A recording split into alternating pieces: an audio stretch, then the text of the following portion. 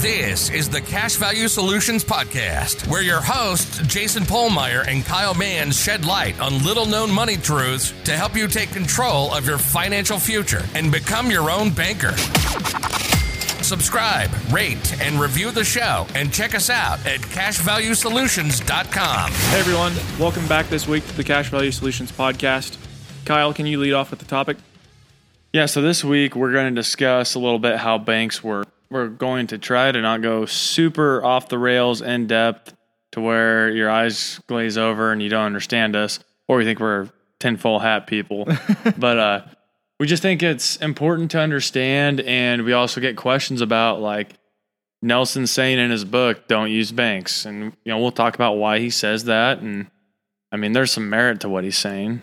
Oh, absolutely. I didn't know this until I started researching IBC, and through all the books I listened to and podcasts, it's where I learned it. But,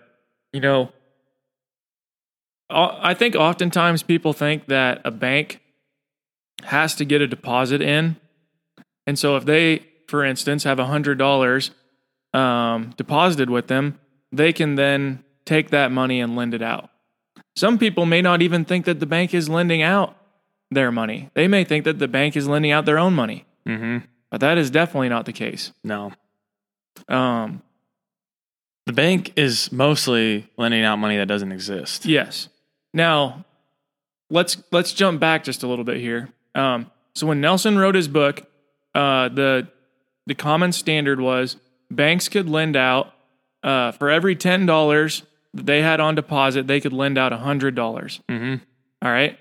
So $90 basically that they lend out does not exist. Mm-hmm. Where'd it come from? They expanded digits on a page. Yeah.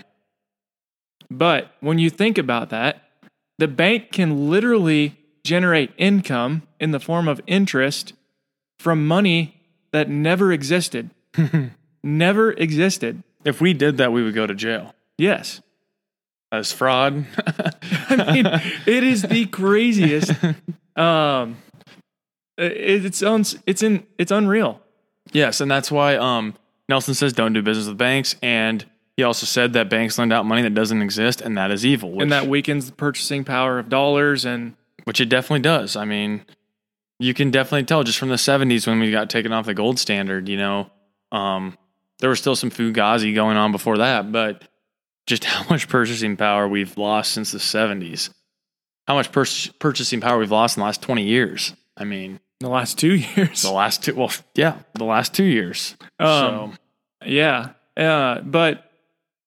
we have this in one of our blogs. I don't remember which blog it is off the top of my head, and I don't remember the date, but I do believe it was around when COVID began that this reserve, is called like the 10% reserve, was taken away. So banks did not have to have any reserves to lend out money at this point in time.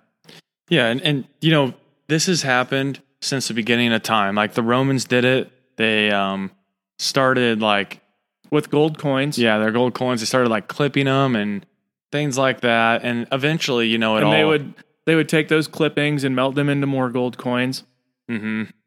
Eventually, though, the currency just collapses. Yeah, and then I believe they started mixing in metals. Yep. Not precious metals, but other metals, and then they would coat it in the gold. Yep. Yeah. So, this has been done for,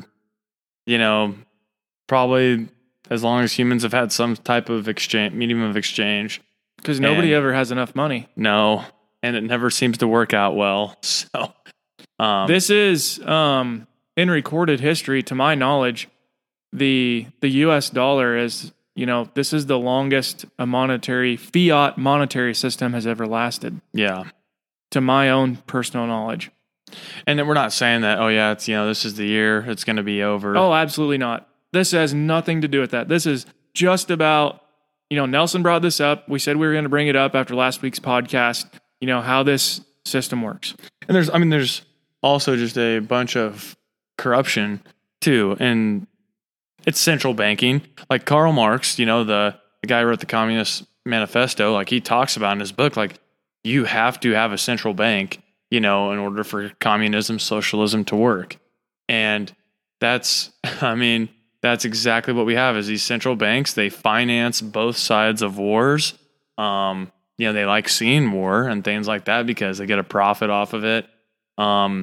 So yeah, there's just a lot of other things that this type of banking system, allows to happen. Without a central banking system, a war, it can't happen. Yeah. There isn't enough money in the system. And think about it. The first, we got the Federal Reserve Act or whatever, 1913, and then World War I started in 1914. We couldn't have funded that war without. And look what happens when war happens. Countries go into debt. Yes. And, you can read in Eustace Mullins' book that talks about the central banks, the Federal Reserve. Those central banks in Europe and the United States were funding both sides of the war. They were funding the Germans. They were also, while funding the United States. So, yeah. Good business to be in, I guess. It is. It is. And I want to lead this back to IBC a little bit here, is people sometimes tend to sensationalize what IBC is. And they say, well, look how profitable it is to be a bank, so we can if we do this and become our own bank, then we can be that profitable. And I understand the correlation they're trying to make, but that a life insurance company in itself is a 100% reserve system. Yeah. So they can't create dollars. Yeah, they can't create dollars. Dollars that you get from a policy loan, that money is likely incoming premium that the life insurance company is diverting off to your policy loans. From their general account, yeah. Yeah. They can't have $100 and lend out $1,000 like I did with that earlier example. I think I used $1 and $10 then. Yeah, so you're going to be recapturing some interest, which, we don't really like saying it that way, but with using your policy, but when a bank can take something that literally doesn't exist and get a return, that is an infinite return, and you cannot get that. No, absolutely life insurance not. Policy. That and I wish that people would stop doing that too, because it's just sensationalizing something. And honestly, if you're telling people this as an agent, for any agents that are listening, if you're telling people this, and then those people find out later that you said that this would be as profitable as a bank, and they start researching this and whatnot. Are you liable for that? No, but are they going to be happy with you when they actually understand what's going on? No. And it tarnishes. Don't do that. Don't. It tarnishes the IBC name too, and insurance. Yes, insurance in general. They will be thought of as snake oil, type stuff. I believe that, people always say that the insurance industry has given themselves all their own black eyes. They've caused all this problems and whatnot. I'm not sure that the actual, insurance industry has. Maybe in a sense it is, because the people are part of the industry, but it's the people that are a part of the industry that are selling the products, the whole life insurance, the disability insurance, universal life insurance, term insurance. It's the people that have marketed this in a way that it is a half-truth at best, maybe is the best way to say it. That makes it sound better than it is, and they hope they can get the sale easier, faster. Yeah. More of them. So, yeah. And, yeah, that's like Kyle and I have said in the past, we're just here to say it how we see it. We don't want to sensationalize it. We want people that work with us to realize, the longer they're with us, the more and more truth there was to how we presented this concept and this product to them. Mm-hmm. And we don't toot our own horn that much, but I think I will here. Like we've been told that from other people too, that they've talked to other practitioners and stuff, and they said that I've never been told or explained how the spread works, like how there's usually not a spread, and like you guys didn't sensationalize this, and somebody told me this and they were wrong and you were right. And just for a really short recap, the spread, people oftentimes, very often, will say, well, this company has let's just say a 7% dividend rate, and the loan rate is 4% on this policy, so I'm getting a 2% spread. Positive spread. That is not what is happening in almost every circumstance, because your actual internal rate of return, what your money is actually growing by, is not 6%. No. Oftentimes it will be lower than what the loan rate is at the company.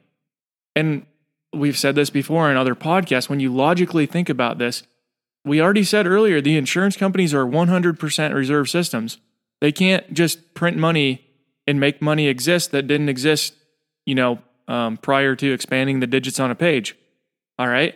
So if the insurance company is paying you a larger dividend than what they are charging on money that they loan you, how would that work? How would they ever stay in business? Yeah. Now, I'm not saying that it never happens, because it does happen sometimes, but it's sure as heck not on a policy right when you start it. And it's not something that happens very often, period. No. But I think, kind of the point of this episode was just to make it clear, why Nelson said what he said about never do business with banks. But it is, like Nelson said, I mean, it is evil. And, the people that work in the bank itself, they aren't snakes and dragons, but the way the system works, yeah, I agree with them. Yeah, most people that work in the banking industry don't understand how this works. They don't understand fractional reserve banking and, things along those lines. So, like another person that we follow, Kyle, they just said, the banking industry, it's just ledgers, and it's just keeping track of who owes who what. Mm-hmm. Yeah, definitely. That's what it is. If you're interested in learning more about this stuff, I do recommend following George Gammon on YouTube. He has a podcast also called Rebel Capitalist. He goes in depth on this stuff and other financial markets, kind of from, he's a pro-capitalist guy.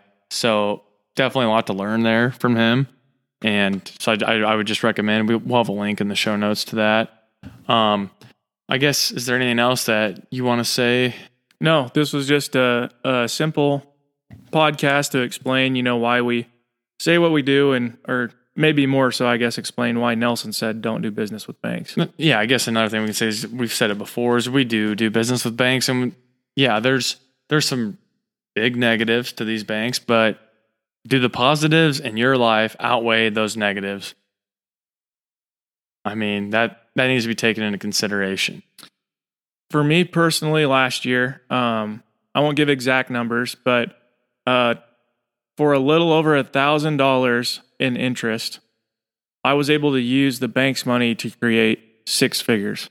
Yeah, in my life of cash flow. Mm-hmm. To me, that is just worth using that money. Yeah, I can't think of a case where anybody in their right mind would not have done that. Yeah, and believe me, I'm not the only farmer that was able to do that. I'm not bragging. I'm just saying, you can see why, even though I didn't have that much capital, I was able to use somebody else's to do that. Mm-hmm. So it just makes sense to do those things. Yeah, and I mean, maybe things will change in the future. It doesn't look like, that's the case, though, especially with a lot of people not understanding how it works. Like Henry Ford said back in the early 1900s, that if people understood how the banking system actually worked, there'd be a revolution before tomorrow morning. Just, we don't really have a good grasp, or most people don't. Very few people, yeah.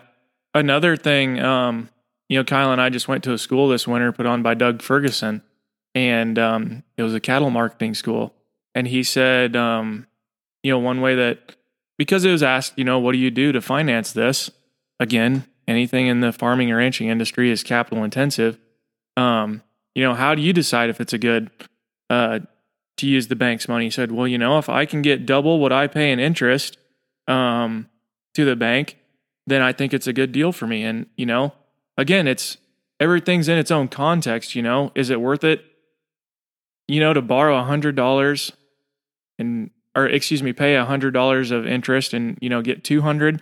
I don't know. How much time did it take you to do that? Mm-hmm. I mean, everything has to be in its own context. If you have to work an entire year for that, well, yeah, then I mean that wasn't worth it.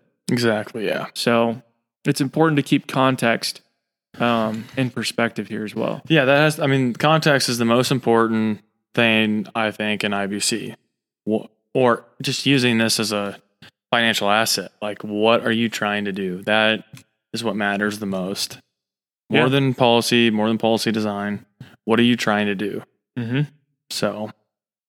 Okay. Well, I think that's about everything for this episode. What about you, Kyle? Yep.